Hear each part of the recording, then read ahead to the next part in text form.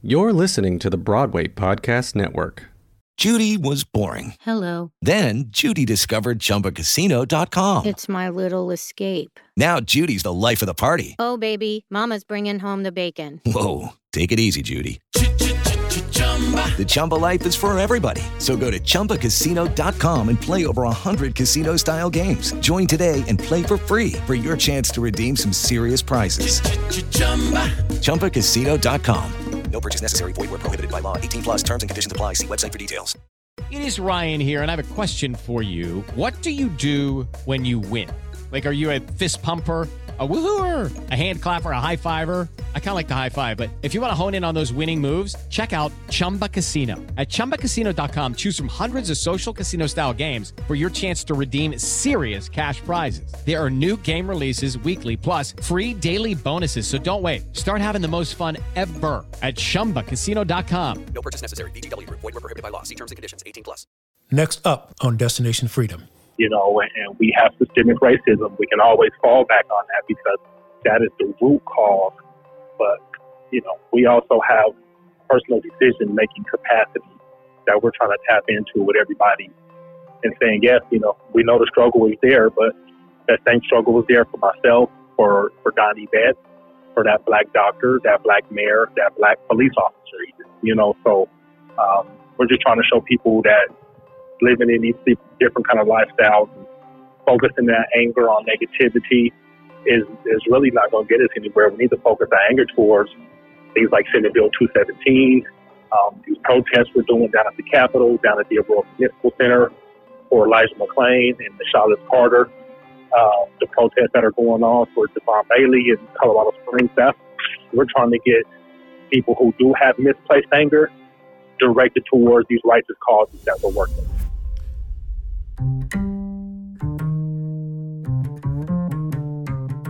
Welcome to Destination Freedom Black Radio Days podcast. I'm producer-director Danielle Betts. Black Radio Days bring you a special podcast. I'm proud to share with you a series of interviews with healthcare providers, COVID-19 survivors, and social justice warriors. We will continue on our road to Destination Freedom Black Radio Days.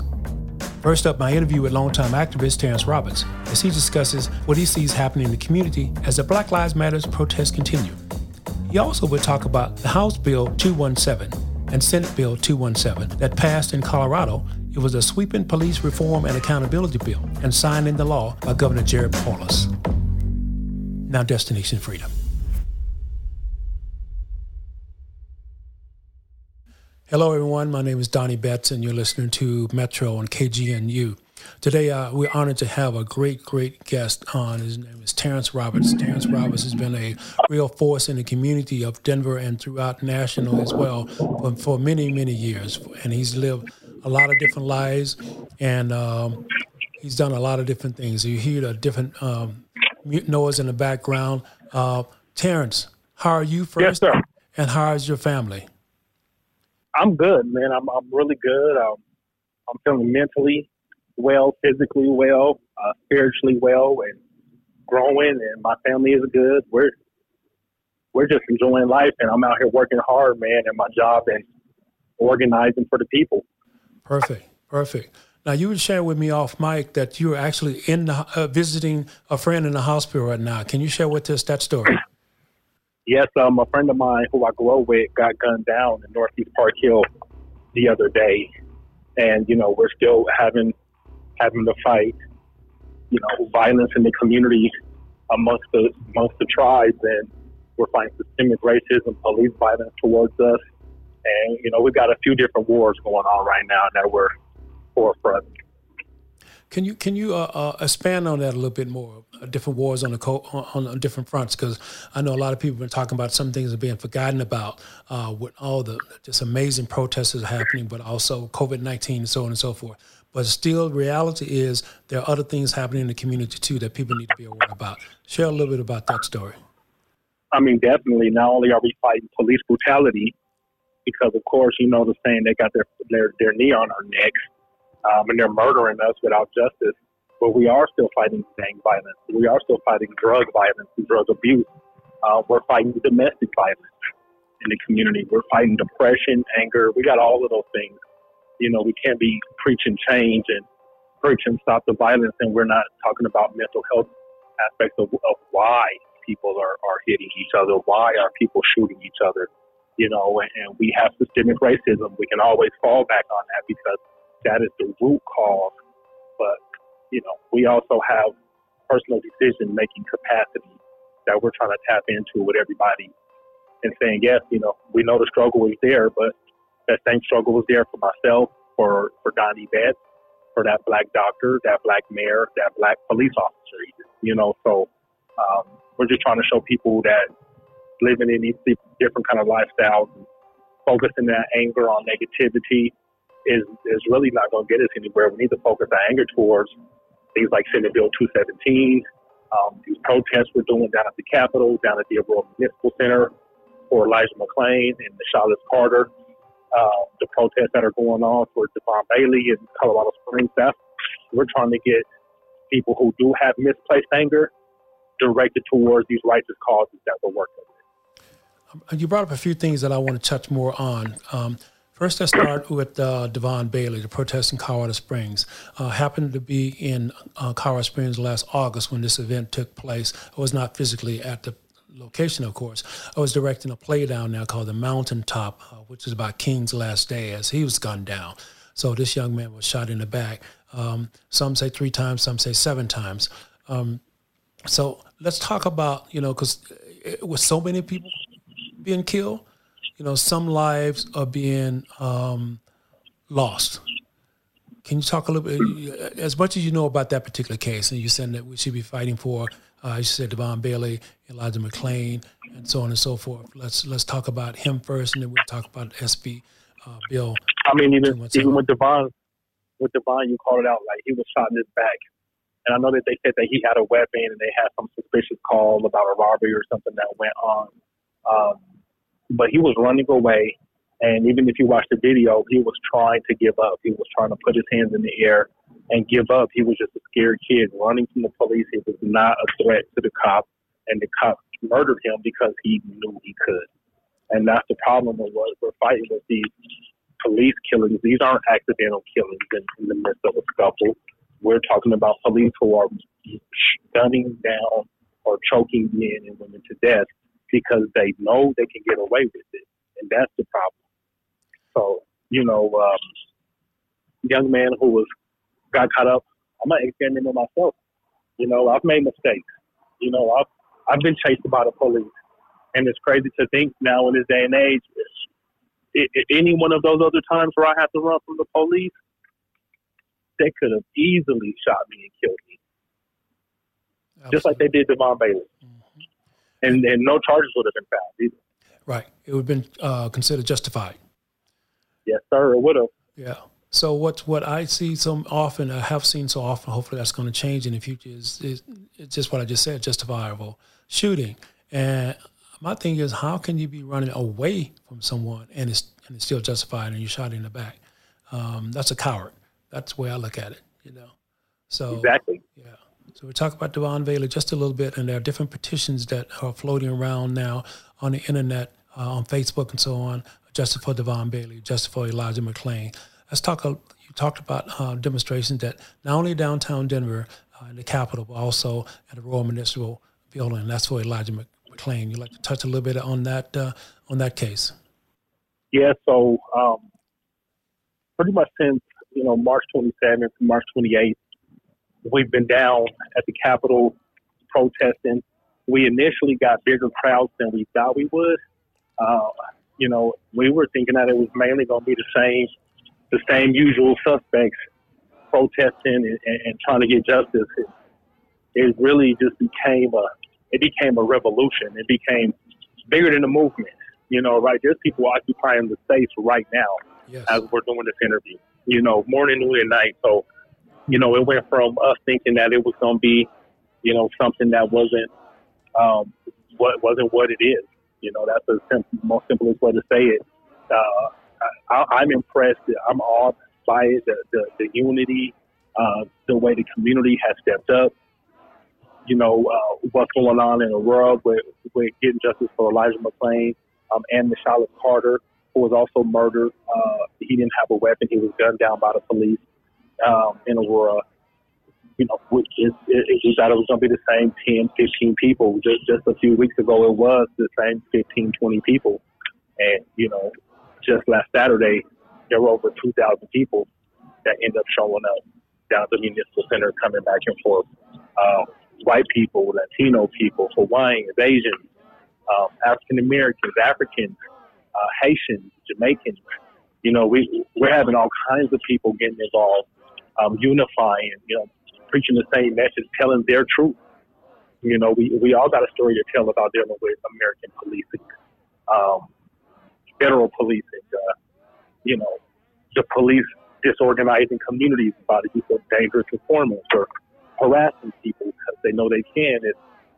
There's a lot of different things that have been done to different communities, dealing with our police, and everybody right now has a safe space to share that without fear of retaliation because we're all involved. The police can't just target Donnie Betts right now. They just can't target Terrence Roberts. They got to target 1,000 different people right now because everybody's stepping up into their role. And that's what I'm loving to see. That's what we've been asking for. I've been organizing 15 years. I've never seen anything like this. That's what I wanted to talk about next, too, is having a brief conversation with Brother Jeff yesterday. He was saying, he asked me, and we both said how kind of tired we were, but we also said that, like you said, 15 years you've been doing this work, putting in this work. Does this time feel really different to you? It does. Because of the UNT, man, we've been fighting police brutality there were people doing it before me, and I've been doing it now, like I said, 15 years. We've never had the cohesiveness of so many different organizations, so many different, ethnic groups, cultures getting behind us, coming where we ask them to come. Doing what we ask them to do, listening to us. Right now we call it the keys to the car. Right now we got a lot of organizing ability and community power behind us, and we're using it, man. We're using it the right way. The messaging is good. The crowd flow is good.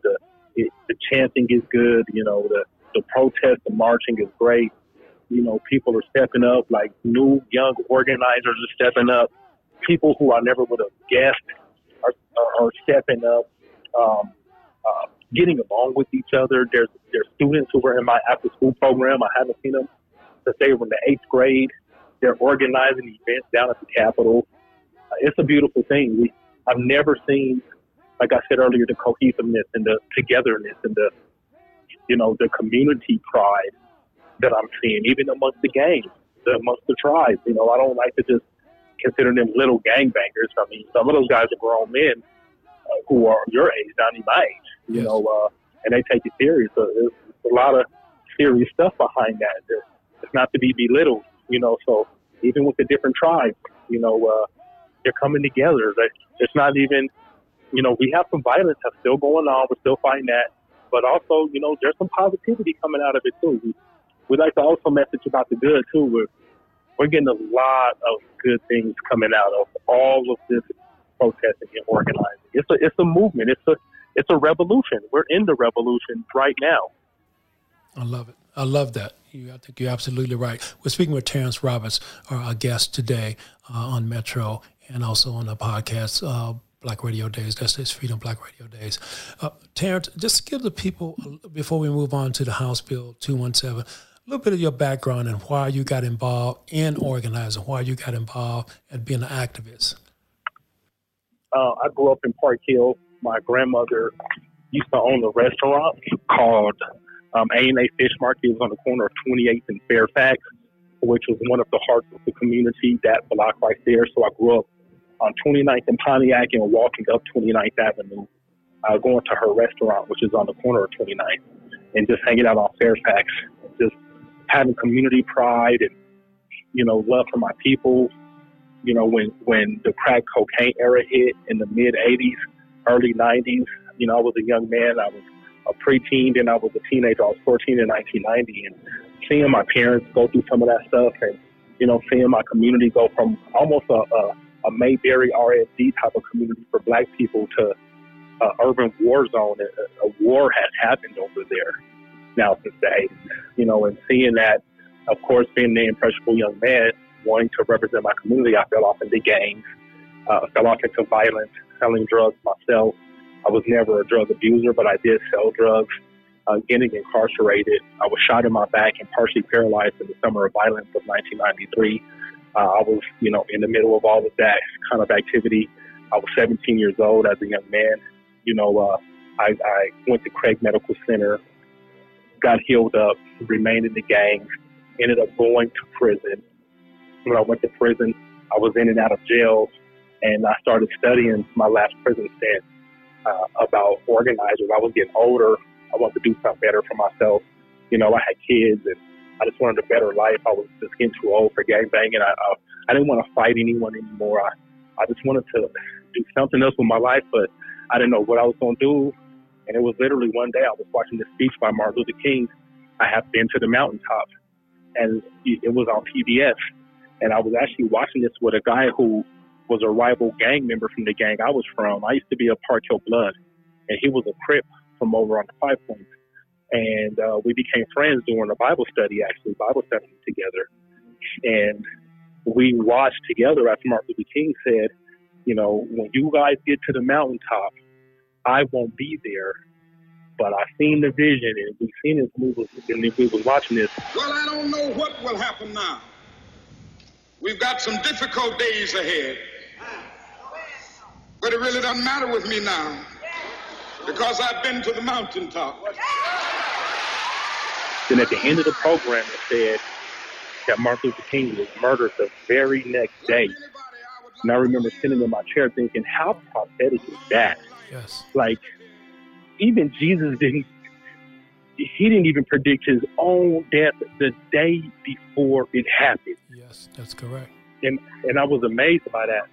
So then I found out that his own mother was assassinated, which a lot of people don't know. This Martin Luther King's mother was also killed. Mm-hmm. So all of those different things. And then I started reading about Malcolm X, and I started studying the Bible deeper, and like really getting into what Jesus was saying and how he fed the crowds and how he talked to people and how he even talked to detractors and people who wanted to stone women, and just all of those things started to impress me. And I was just so impressed with organizers and religious figures and activists and revolutionaries, Corky Gonzalez, and just all these different people. Even if I didn't agree with all of their ideologies, I was just impressed with their organizing ability and their leadership and how they spoke truth to power. And it was literally one day in my jail cell, man, I was just like, I'm done. I don't want to be in a gang anymore. I don't want to do none of it anymore. And the next day at breakfast, I told those guys, call me Terrence. That's my name. And they laughed hard. They laughed at me for probably 10 minutes. They were looking at me like, yeah, right. But that's my name. That's where I want you to call me. So I went to prison. I did a few years in prison. As a changed man, I was in the system, and I was stopping race riots in the penitentiary. They called that a problem. They shot me all around DOC because instead of starting riots and starting fights, I was stopping riots and stopping fights. So got out of prison, and I was in the halfway house organizing peace marches. And I was going to different churches, going to different organizations, talking to Crips and Bloods, who I grew up with. And I started an after-school program when I left the halfway house. I was working for Einstein Bagels at Hallett Elementary, which is the elementary school I used to go to in Park Hill. Wow, okay. And it started off with 11 kids. We were just playing checkers and playing chess. But since the need was so great at the time, I went from 11 kids to 15 kids to 22 kids, 25 kids, 55 kids. Then next thing you know, man, I quit my job at Einstein Bagels. I had got a 501c3 just so I could raise enough money to start taking the kids hiking and rafting and stuff, and I didn't have to spend out my own money. I wasn't making that much money. Right. But it gave me the potential to raise a lot more money. So since I had my 501c3 in place, and since the need got greater, I ended up raising about $40,000 or $50,000 from actually some of the parents of the Cherry Tree High School kids where I worked at the Einstein Bagels over off of Bellevue and Yosemite. That's where I used to work. And then, I went full time. I got my office over there. I worked for the Denver Children's Home also part-time for a little while. That gave me some experience with community organizing through the Denver Children's Home. And then when I left and went totally full-time with Prodigal Sons, I got my office in the Holly Square. I shared an office with Senator Mike Johnson. He was the state senator at the time. And this was when the arson happened, where the Crips burned down the Holly. Yes. And that's kind of where, my community organizing really took off, because I started organizing and getting involved with Hickenlooper's office at the time and different organizers about getting the Holly cleaned up. And then I raised enough money to put a park in the Holly. So I put the peach courts over there. I put a soccer field and the playground and the gazebos. And then I was able to raise $5 million in the issues to get a Boys and Girls Club built over there. And we've just been organizing ever since, since they killed Paul Childs over there in the Holly Square. We've been fighting the police since then. I really got more involved with justice against police brutality and young black men being targeted and killed when Trayvon Martin got killed. And after that, it was pretty much my activism took, a broader turn. My spectrum got bigger as far as not only were we doing anti-youth violence work, through our after-school program and our community organizing, but we were also focused on community development, raising money, and changing blighted communities into peaceful, family-oriented areas. And that's pretty much how I got here. I started community organizing as a gang member, actually.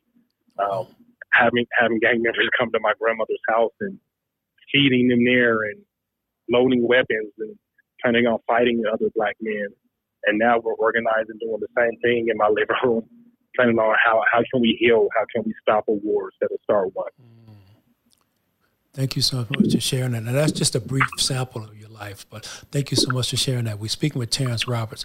My name is Donnie Betts, and we're going to continue this conversation. And one thing I want to talk about, too, before we delve into a couple other things is you testified this past week on the bill SB 217, which was passed and is waiting to be signed by the Governor Polis, hopefully as sooner than later. Talk a little bit about that bill, the transparency bill to hold police in particular accountable, the use of body cams, the banning of chokeholds, the banning of the use of excessive force. Let's talk a little bit about that. Why was it so important for you to be there to testify for that? Well, a lot of that bill was actually drafted in my living room, literally in my living room. I did. Me and Candace Bailey, we took what we thought should be the bill to Leslie Hurrah's office, and we had a meeting with her and but Representative James Coleman, who hopefully is going to become our next state senator at Senate District 33. But so James Coleman was there, Chantel Lewis was there, and Leslie Hurrah. We were in Ms. Hurrah's office, and because of watching that videotape with Elijah McClain, where they were literally murdering this young man and torturing him for wearing the same mask that's a law for us to wear right now. Yes. He was wearing a mask. They were murdering this young man. And while they were murdering this young man, one of the police told the other cop, dude, you cover your camera up. So that statement right there, him saying that, sparked us to having a meeting saying, we can't just always protest forever. Like, we can't be down here every Saturday and there's 20 of us. Like, we didn't even know that there was going to be all these George Floyd protests or anything. We didn't know that this whole revolution was going to spark. We were just thinking that we were just going to keep putting our knee on their neck and just keep knocking chinks out of their armor, putting dents in them, So, we took the bill to Ms. Hurrah. Initially, she was saying, the support is not there. We don't know if this will work. The police won't get behind it. This is bigger than you guys think. And we were like, we don't care. Run it anyways, Just so happens that we get into this revolution. These things start happening. We're down at the Capitol organizing. And then the idea resurfaces. And then we knew at that time that we would have the votes, in the House, and we would have, the community support, and the police were going to pretty much have to back it. Even if they didn't back it, it was going to get passed anyways. So we said, run it. And that's what she did. She she did that, and now it's about to be signed into law. Governor Polis has already said that he's going to sign it into law. But, you know, the police wearing body cameras definitely is something that it came from us. We're talking about body cameras that cannot be removed. You know, we do want more penalty because that's something that is a little lax right now if they do take those body cameras off or if they cover them, you know, but there's still the fact that it's in the bill that this is something that they're mandated to do gives the community a whole lot more leeway into holding them accountable, pressing charges on police officers. You know, even if it's not in the bill, they can still get charges pressed from the district attorney's office. People can sue the police if they are harassed or hurt or maimed by the police a lot easier.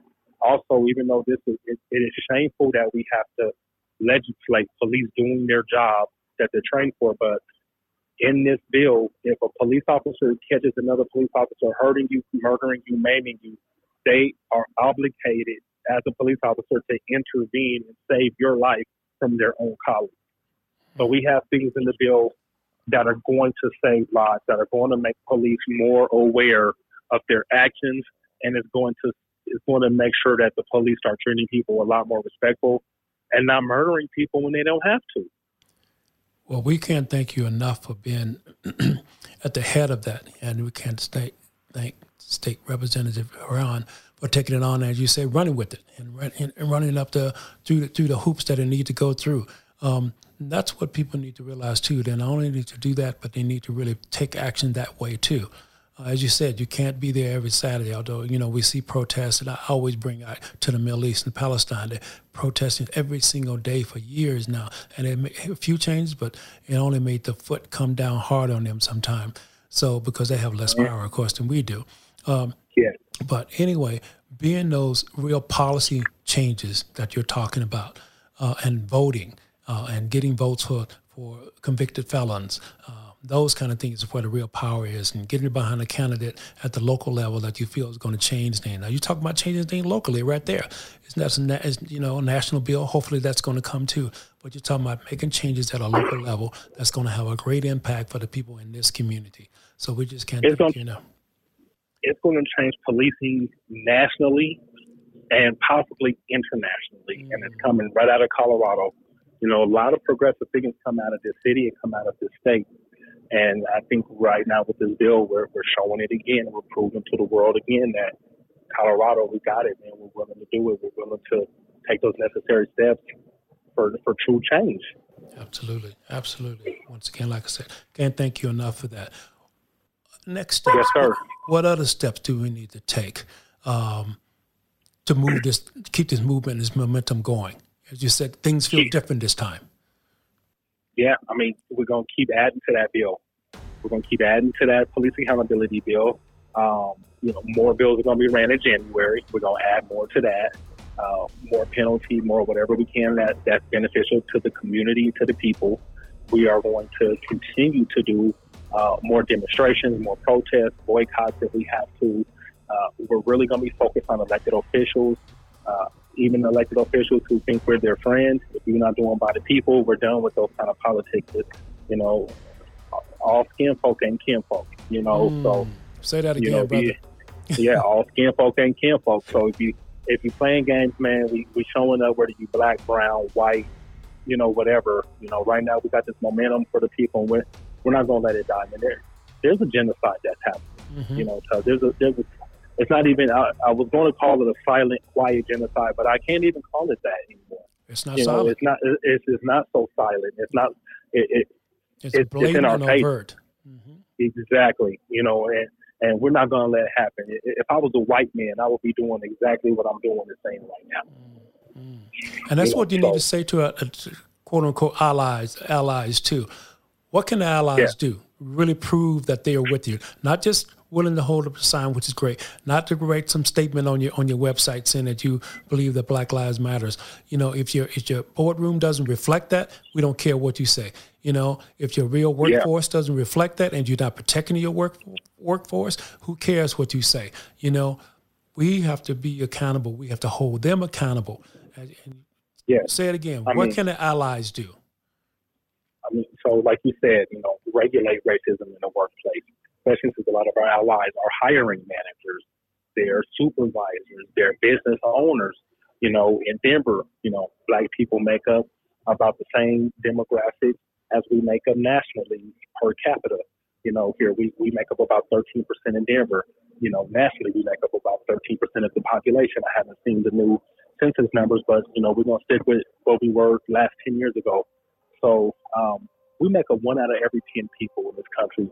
The fact that Black men and women have to fight, we are outnumbered 10-1 us versus every other culture. The fact that we continue to have to fight like we do, we have to riot like we do, we have to, things have to burn, we have to demonstrate that doesn't make any sense. That even a racist person would have to sit back and say, why are we so focused on holding back this one group of people that only makes up 1 out of 10 people? What are we afraid of? If you are an ally, then don't fear people of color. You don't have anything to fear. White people rob each other too all the time. If you're white, you're probably gonna get robbed by a white person. Right. That's the fact. If you're a white person doing big business deals, you're probably gonna have to sue another white person. You're probably not gonna have to sue a Black person. And understand that people are, we're human just like everybody else. Hire that Black woman. Trust her. Hire that Black man. Trust him.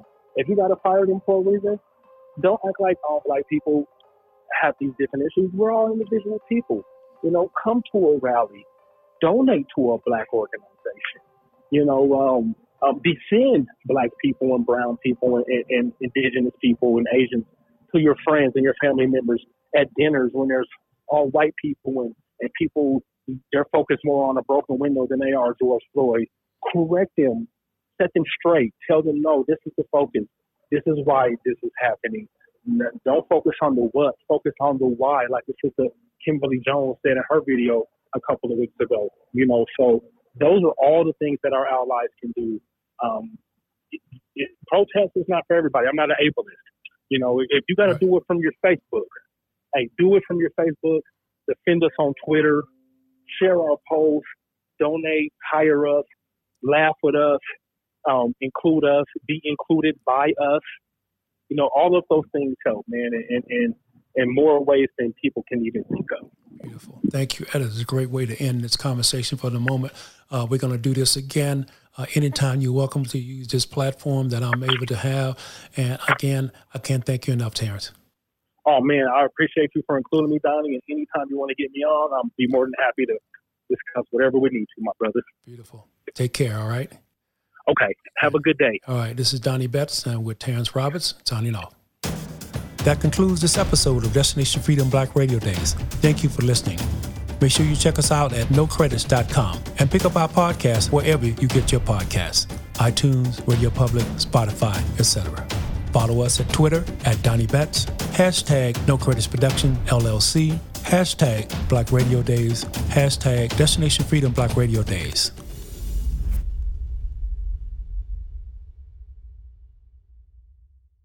Have you ever wondered how your favorite performer actually feels? Well, here's your chance. Welcome to The Quiet Part Out Loud with me, Bobby Steggert, Broadway actor and now a therapist to a whole host of Broadway creatives. Part interview, part therapy, this is not your typical podcast. We'll go right to the heart of things with some of your favorite artists, what they still struggle with, what lessons they've learned, what they haven't figured out yet. There's enormous power in saying the quiet part out loud. Are you listening? Hey, it's Leslie Odom Jr. here on the Broadway Podcast Network to tell you about the Rise Theater Directory, a program of Maestro Music. Rise is a national online resource designed to connect and empower backstage and administrative and creative theater professionals from underrepresented backgrounds. If you work or aspire to work in the theater community, this can help you find your next project. And if you hire theater professionals, search the Rise Theater Directory to find your next team. Create your profile now and get more information by visiting risetheater.org. That's theater with an RERISETHEATRE.org, because only together we rise.